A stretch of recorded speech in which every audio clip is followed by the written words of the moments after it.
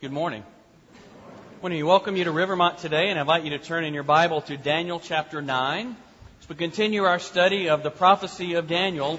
Last week, at the beginning of chapter 9, we studied his prayer for God to restore and renew His mercy to all God's people, for God to act and bless them and restore them and act now, Daniel prayed.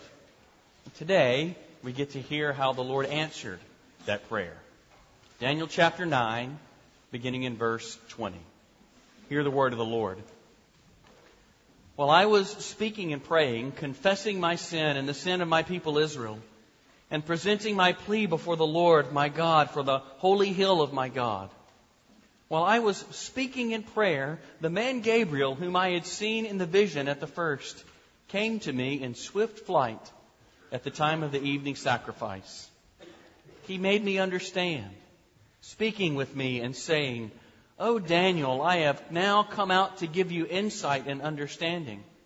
At the beginning of your pleas for mercy, a word went out, and I have come to tell it to you, for you are greatly loved. Therefore consider the word and understand the vision.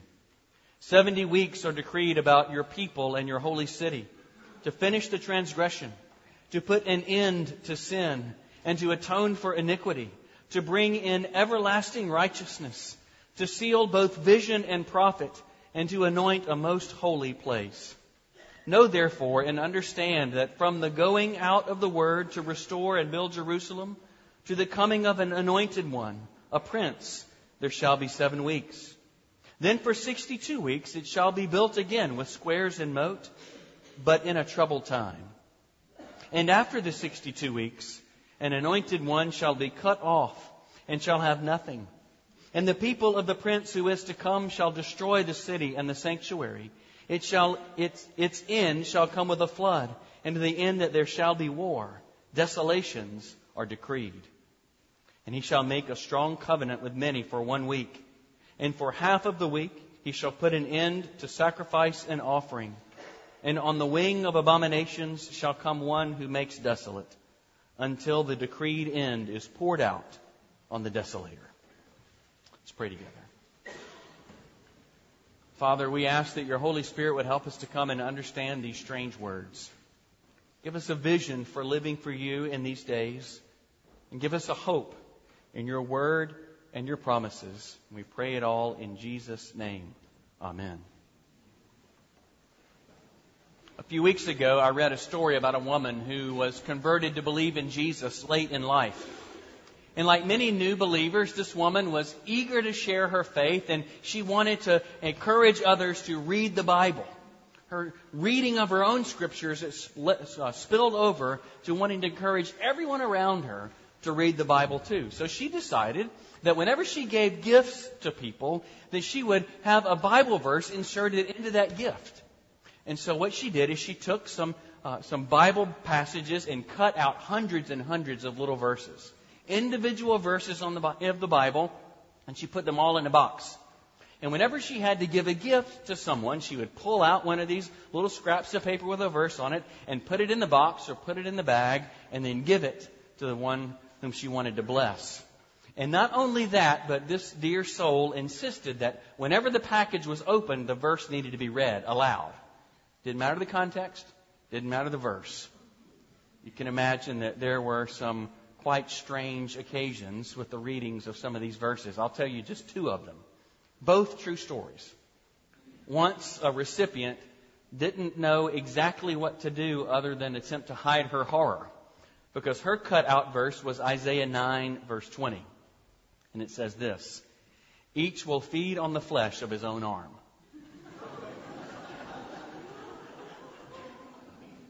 Another one received a gift, and she happened to be a devout atheist, and she received this cutout verse in her gift. It was from Acts 28, verse 6, which says, "The people expected him to swell up or suddenly fall dead.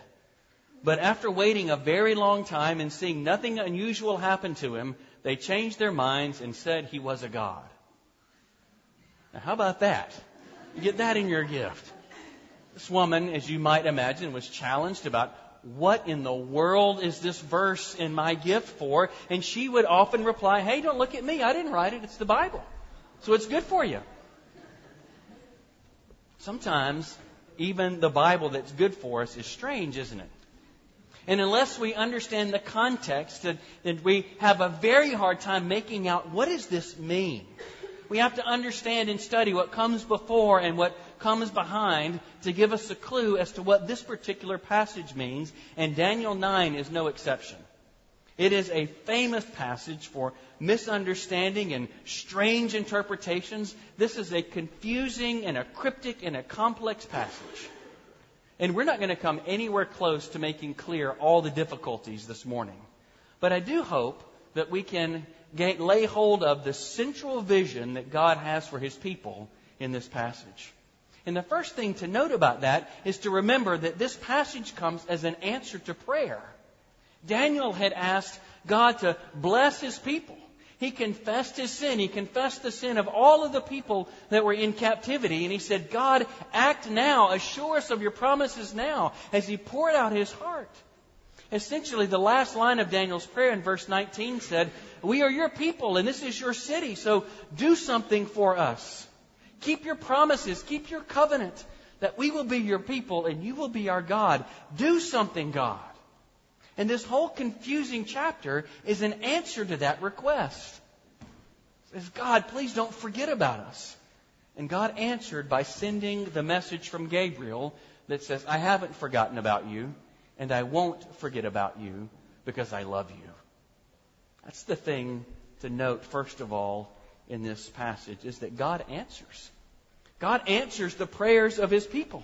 But if you remember from last time, Daniel 8, he had received a terrible vision, and he was praying from a very dark place as he was emotionally distraught as he poured out his heart in Daniel chapter 9, because the vision had been told him that it was going to get worse for them. Whenever they received the answer to their prayers and went back home, it was actually going to be worse. They would be persecuted. They would be broken down. And so Daniel said, God, have mercy on us. Extend forgiveness to us. Don't forget your covenant. Don't forget your committed love for us. Hear us and do something, God, is what Daniel prayed. Have you ever been there? Have you ever been at a place where you say, God, where are you? I need you now. There's something happening and I can't make sense of it, and I need you to do something here. Have you ever been there? I have. How sweet must it have been for Daniel to receive his answer that's given to him beginning in verse 20. It says, while I was speaking and praying. And then in verse 21, while I was speaking in prayer. And in verse 23, at the beginning of your pleas, a word for mercy went out, Gabriel told him. It's like Daniel wants us to feel that God was so eager to answer his prayer that He interrupted him. Even before he could get all the words out of his mouth, verse 23. At the beginning of your plea, even before he had finished, God spoke, God heard, and He sent Gabriel, the archangel, to answer Daniel's prayer. And he came personally to deliver that word. As soon as you asked, Gabriel said, the Lord sent me to assure you that not only have you been heard, but also that you are greatly loved. It's almost as if God heard Daniel's worry and his terror over feeling forgotten by God. And in His holy haste, God quickly sent Gabriel to personally appear before Daniel and say, I love you. You are greatly loved, my child. That little word, greatly loved, is used 9 times in the Old Testament. And it means something like you're greatly desired, or you are an object of preciousness in my life.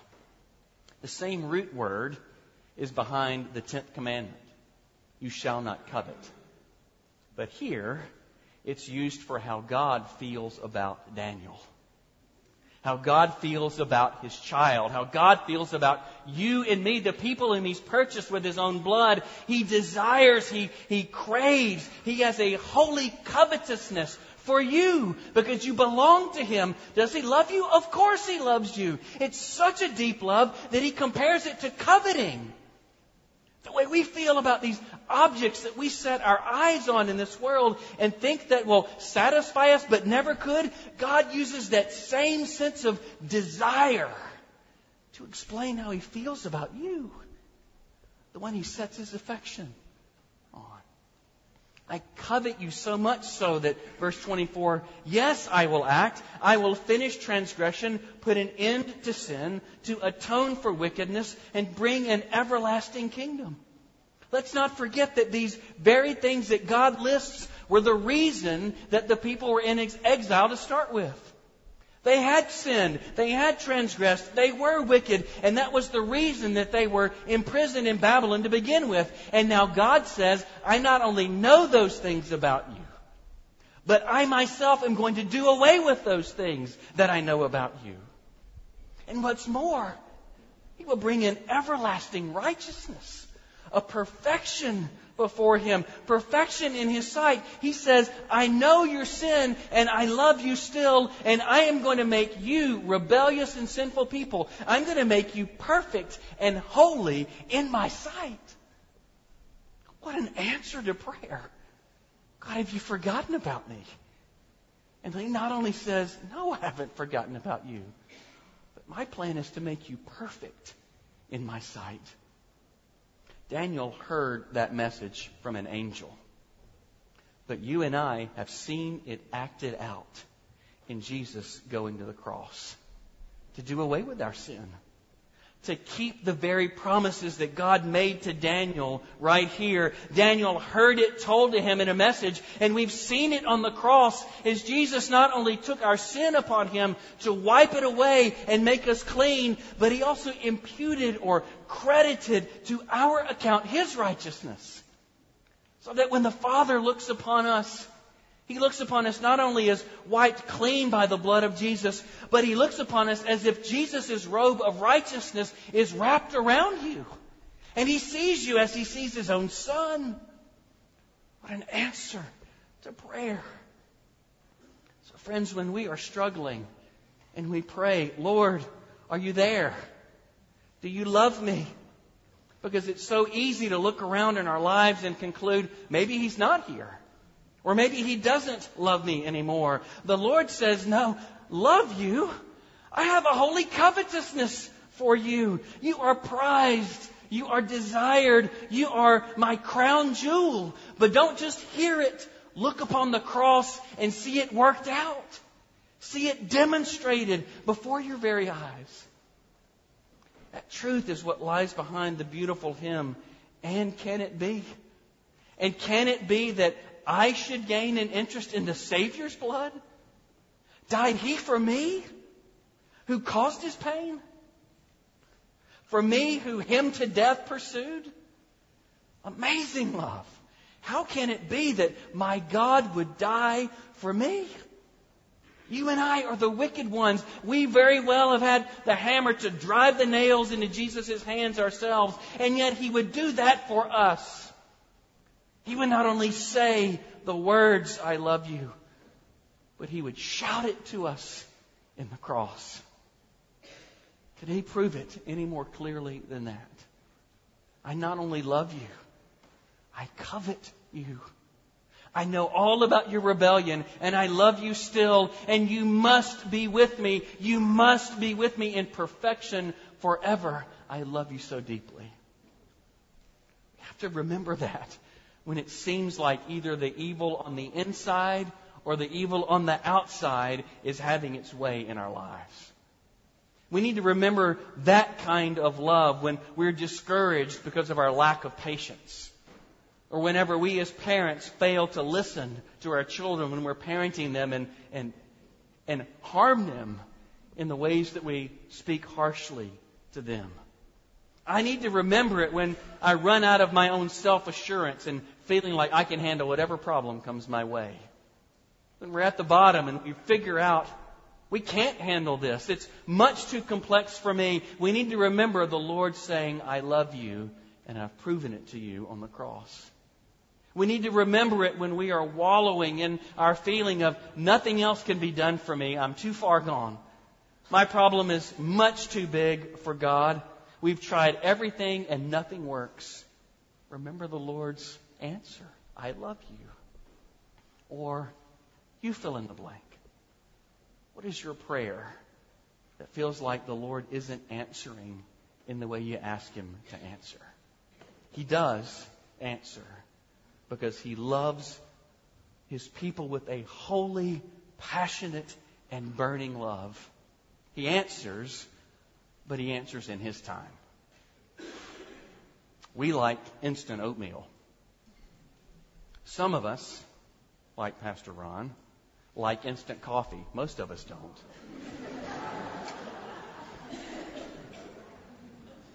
We all like instant answers from God. But rarely does He answer that way. Rarely does He come and deliver us in our distress in that instantaneous fashion. He comes in His own time. The answer that was promised to Daniel and sealed with the blood of Jesus wasn't to come at the end of the 70-year exile, but verse 24 says, after 70 weeks, or more literally, 77s before it works out. It's a really long time.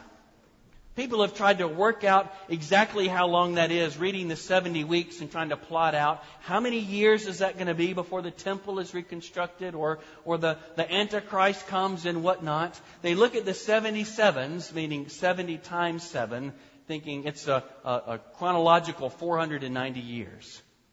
But historically, many others have read this like the other visions in Daniel. These are symbols that are so often used in the book. As in apocalyptic literature, both the number 7 and the number 10 have deep meaning. 7 is the number for perfection, and 10 is the number for completeness. And so what we have here is 70. That's 7 times 10 times 7. That's 7 of perfection times 10 of completeness. And then you multiply by 7 again. That's a period of full completeness. Full of the fullness of time. It's not giving us a particular number of years, but God is saying at the right time, when the fullness of time has come, as the Apostle Paul says in Galatians 3, in the fullness of time, I will send my Son, and He will bear your sin.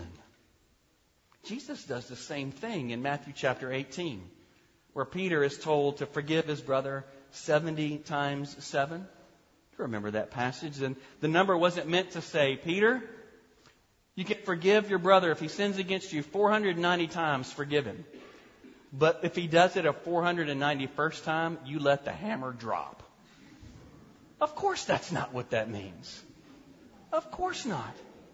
But rather, the Lord is giving to Peter a scale of forgiveness that's the long-term view. It's a long grace in the same direction. He's not tying it to a particular number. He's saying a grace that is magnificent. A forgiveness that goes beyond what you could have in your wildest imagination. And here the Lord answers Daniel's prayer by saying something similar. I'm going to restore my people, and I'm going to forever put away sin, but I'm going to do it in my time. In the fullness of time, when I decide it's the right time, I'm going to act. And friends, we need to know that because so often God's work takes way longer than we might expect it to. His work among His people, His work in our lives as individuals, His work to build us together as a body so often takes a really long time. His work of making us holy, of sanctifying us on the inside, it takes a long time, longer than we might expect. God's program is not an instant oatmeal holiness. God's program is not an instantaneous relief. He doesn't plan to transform us as a people into His image by using the microwave. It takes a while. He has a slow process, but we can hang on to the truth that He promises to do His work, but He does it in His time frame. You and I often come to the Lord with a request. Change my spouse's heart by next Tuesday. Sometimes we even give Him less time. Do it by Monday. 24 hours, Lord, get it done. When He thinks something better is in order, maybe that's the wrong prayer to start with. Maybe He wants to change us instead of changing our spouse. And maybe He thinks it best to take a little more time than we're giving Him on our timetable. And if you're anything like me, sometimes when He doesn't operate on my timetable, I'm either led toward despair or I'll become more demanding with the people around me. Saying, look, I dealt with this sin. I put it away. What is taking you so long to get around to it? But when we remember the Lord's long-term project, the long work of grace of the Lord Jesus within us, then we may learn to be gracious toward one another, toward the other people who are changing as slowly as we are changing. He gives us grace to be patient. We have to remember that work of transformation and that work of repentance has to be a daily thing. And so often it's a grind of daily self-denial. And we have to extend that same patience and that same grace to others who are grinding through self-denial and daily repentance. Because none of us ever outgrow our need for mercy, our need for grace. Because the Lord's work in us as individuals and as a body isn't going to be finished until we see Him face to face. It's a lifelong work. It's a multi-generational work of us as His body, as His people. He works, but He works in His own time. Perhaps God's timing with your prayers has less to do with a change in your own life as an individual and more to do with a change in circumstances. It feels like God's taken forever to get around to changing your circumstances. Yes, God answers our prayers, but He often does it in ways or in a time that doesn't suit us. Sometimes He answers our prayers by saying no. He knows something that we don't about what is truly good or what is truly best for you and me. And His answer is no, because that's not best for you. Or He may answer our prayers by saying not yet. He may yet have work to do inside of us. There is a heart-level work, an inside job that He must do before it would be good for us to receive the thing we're asking for. Sometimes He needs to do the work inside of us to prepare us for the yes. And it takes a while. But know this. God's answers to our prayers always come through a heart of love. It always comes from the heart of blessing, that holy coveting of you, His child. Just sometimes His timetable is a little different from ours. But everything that comes into your life is sifted through His loving, fatherly fingers.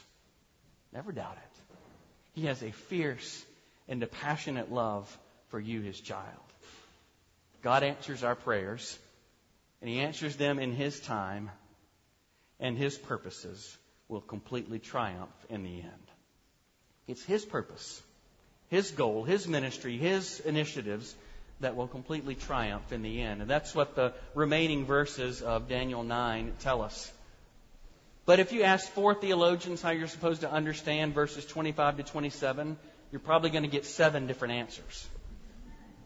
This is a confusing passage. In fact, none of the 9 commentaries I consulted about these verses exactly agreed with one another. None of them. And all of them, good, solid folks who love the Lord, who love the Scriptures, all of them coming from more or less a Reformed perspective on how to read the Scriptures, and none of them agreed with each other. So how are we supposed to make sense of it? The call for you and for me is a great humility. A humility as we read this so that we make sure that we're putting the emphasis on the right syllable, if you know what I mean. That we keep the main thing, and not let the confusing detail obscure the overall importance to us as God's people. If you want to discuss the intricacies of how to understand these prophecies, I'd be happy to do that with you later. But for this morning, I'd like to give you the bottom line of how I think we're to understand and apply this passage. Again, remember, this whole answer in prophecy is an answer to Daniel's prayer. A prayer that says, God, will you act? God, will you forgive? God, will you keep your promises to save and be gracious to your people? And these words are God's answer to that prayer. It comes in 70 weeks of verse 24 says, and it's broken into 3 distinct parts. The first 7, and then the middle 62, and then the last 7. And if you attempt to add up these specific weeks as years, as some do, the numbers just don't add up. They don't correspond to any historical events that we know about. It seems to be rather, once again, that this is vision language. This is symbolic language to speak to relative periods of time, not numbers of days or numbers of hours. This first 7 is a relatively short period of time. And that's the decree that comes from God's throne in verse 25 that says Jerusalem is going to be rebuilt. You will return home, Daniel. You will have a new city of Jerusalem. I will act and I will restore my people. But then the next 62 weeks take on an entirely different character. We read at the end of verse 25 that it will be a troubled time. The rebuilding of God's people is going to take a long period of time. The rebuilding of the temple is going to take a long time. And the building of you and I as the temple today, the dwelling place of God, takes a very long time. And the peak is the verse 26 cutting off of the Anointed One, which means the Lord Jesus, the anointed Messiah, would be cut off and given His life for us upon the cross. It's language that is borrowed from Isaiah 53 verse 8, where Isaiah said, the suffering Messiah would be cut off from the land of the living. For the transgression of my people He was stricken. And then after the Messiah, the one promised to come His life was taken, Gabriel says, comes the 70th week, where the first half, the covenant's reaffirmed, and then there will be no more worship in Jerusalem. Some people see this as positive. If the Lamb of God, the eternal sacrifice, has already been made, there is no more need to worship in the temple. It's a celebration. Others see it as a negative prophecy, because every other time the same words are used, it refers to an enemy of God stopping worship in Jerusalem. How should we understand it? Frankly, I don't know. I don't know which one of them, which way to understand it is right. But this is something that we can assert with absolute confidence. This passage tells us that God's grace will certainly triumph. And it is going to come in the midst of distressing times for God's people. His grace and His power and His mercy is going to triumph over all evil, and yet it comes in the midst of distress and trial and persecution and pain. Did you notice that of the 70 weeks that are mentioned here, 69 of them are troubled times? 69 of them are hard. And yet, even amidst the difficulties that God's people experience, the Lord still does His work. He's still rebuilding His people. He's still conforming us to the image of Christ. He's still establishing His kingdom in this world. He's doing His work. He came to take on flesh. He bore our sin on the cross. He was raised from the dead and now sits on the throne in heaven. He's continuing His work, even in a difficult world, even in a place filled with trouble and distress and persecution. And yet the end is certain. Verse 25 says, God's decree of judgment will be poured out on the desolator. The final enemy of God's people will come to an end. The one who opposes Him, the one who opposes us, this world will finally be cleansed of all of his evil and all of his sinful actions, and yet God will do it in His time. And the lesson for us is a faithful, long obedience in the same direction. That's our call. To borrow from Eugene Peterson, a long obedience in the same direction. So often for us, we think if God rules over history, and since Jesus has been crowned as king and He has now ascended and sits on the throne and controls everything that happens in history, then surely there should be a steady growth of onward and upward, right? If we were to plot out a graph of growth on one axis and time on the other, it should be a straight line. Continually growing more and more and more, day by day by day, more of Jesus, more of His kingdom, more of His growth in my life. That's not the way it works, is it? We know that's not true in our own experience, and that's not what Gabriel is telling us here. That graph of our growth and change in the Christian life looks a whole lot more like this. Among the people of God, it looks like this in our own personal lives. 2 steps forward, 3 steps back, 4 steps forward, 5 steps back, 3 steps forward, on and on and on. We struggle being grown in a difficult time. But the promise is this: He will triumph in this world, and He will triumph in us. Because the Lord Jesus entered into this world. He took on flesh to live as one of us, that He might bring to an end our sin and our transgression, but also as He ascended the throne, that His new life could break into history. His new life of renewal could come and make all things new. Jesus is not only interested in claiming your soul, He has promised to make all things new, and it's guaranteed by His own blood. And one day the trumpet will sound, and the day of Jesus' complete victory over every sin is going to be announced. His victory over disease and decay and betrayal and persecution and injustice and racism, and every bit of evil will be finally wiped away. The evil inside of us and the evil outside of us. But today, we keep our eyes on Him and know that that day is coming. And today we get to work. We get to work pursuing the things that He loves. We get to work pursuing the kingdom that He's building, giving our lives, giving our all, working toward that day when everything will be made new. A long obedience in the same direction. Many of you here today are mothers. And if anybody knows about long obedience in the same direction, it's mothers. Anyone knows how difficult it is to continue giving your heart and having no way to predict the outcome, it's mothers. It's difficult being a mother. Sometimes it is so filled with joy, and we are thankful for our mothers. We're thankful for your committed love to your children. Sometimes it's hard. Sometimes you just want to give up. It's a long obedience in the same direction because of the love that is within you. Same with the Lord. Some of you here on Mother's Day have a wounded and sick heart because you've lost. As a mother, you've lost children. Or as a child, you've lost your mother. And today's a painful day. Today's a hard day. Remember this promise. The promise of the ascension.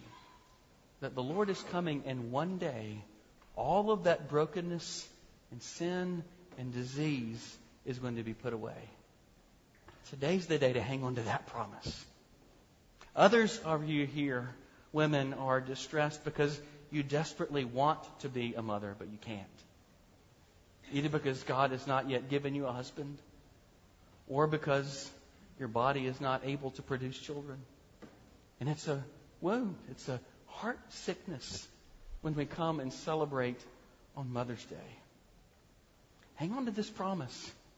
Hang on to this promise of the ascension that Jesus is coming, and in His tenderness, one day when He returns, He will heal every single wound. Even those hard and wounded and broken places in your own hearts. It's long obedience in the same direction. And yet we lay hold of His promises and His truths. And I promise you that on the day when He returns, the wait won't seem to have been too long. The day when you see Him face to face, that winding road of growth isn't going to seem like it was too much. The day when He comes, the trials that you've experienced won't feel like they were too deep. But instead, when you see your Savior face to face, it will be a time of deep satisfying of the living waters, nourishing your soul and giving you everything you've ever wanted in Him. But until that day, keep your eyes on Him. Keep your eyes on Him as you hope and as you pray. And He won't disappoint. Everyone else will disappoint. But Jesus will not. Our call is a long obedience in the same direction. Because God answers. He answers our prayers, but He does it in His time. And He will do it in perfect completion to bring about His perfect will. And you can bank on it because He's guaranteed that promise with the blood of His Son. You are precious to Him. And the renewal of this world and the healing of all of our wounds is a precious thing to our Savior. Lay hold of Him and let Him give you hope. Let's pray. Father, we are so thankful that You haven't left us alone. We thank You that You gave Daniel such an answer to his prayer that many of us in this room have said over and over and over again, "Where are You, God? And will You do anything to help me?" We thank You, Lord, that You have assured us that You will. That You have promised to answer our prayers in Your time and in Your best way. And so we ask, Father, that You would give us the faith to wait and to trust that You know what is best, even when it takes way longer than we think it should. We pray, Jesus, that You would draw near to any in our congregation who have hearts that are wounded or are suffering in pain today. We pray that You would enable us to lay hold of Your promises. Lay hold of the promise that one day all that is wrong will be made right. And until that day, would You give us strength to spend our lives for what You care about?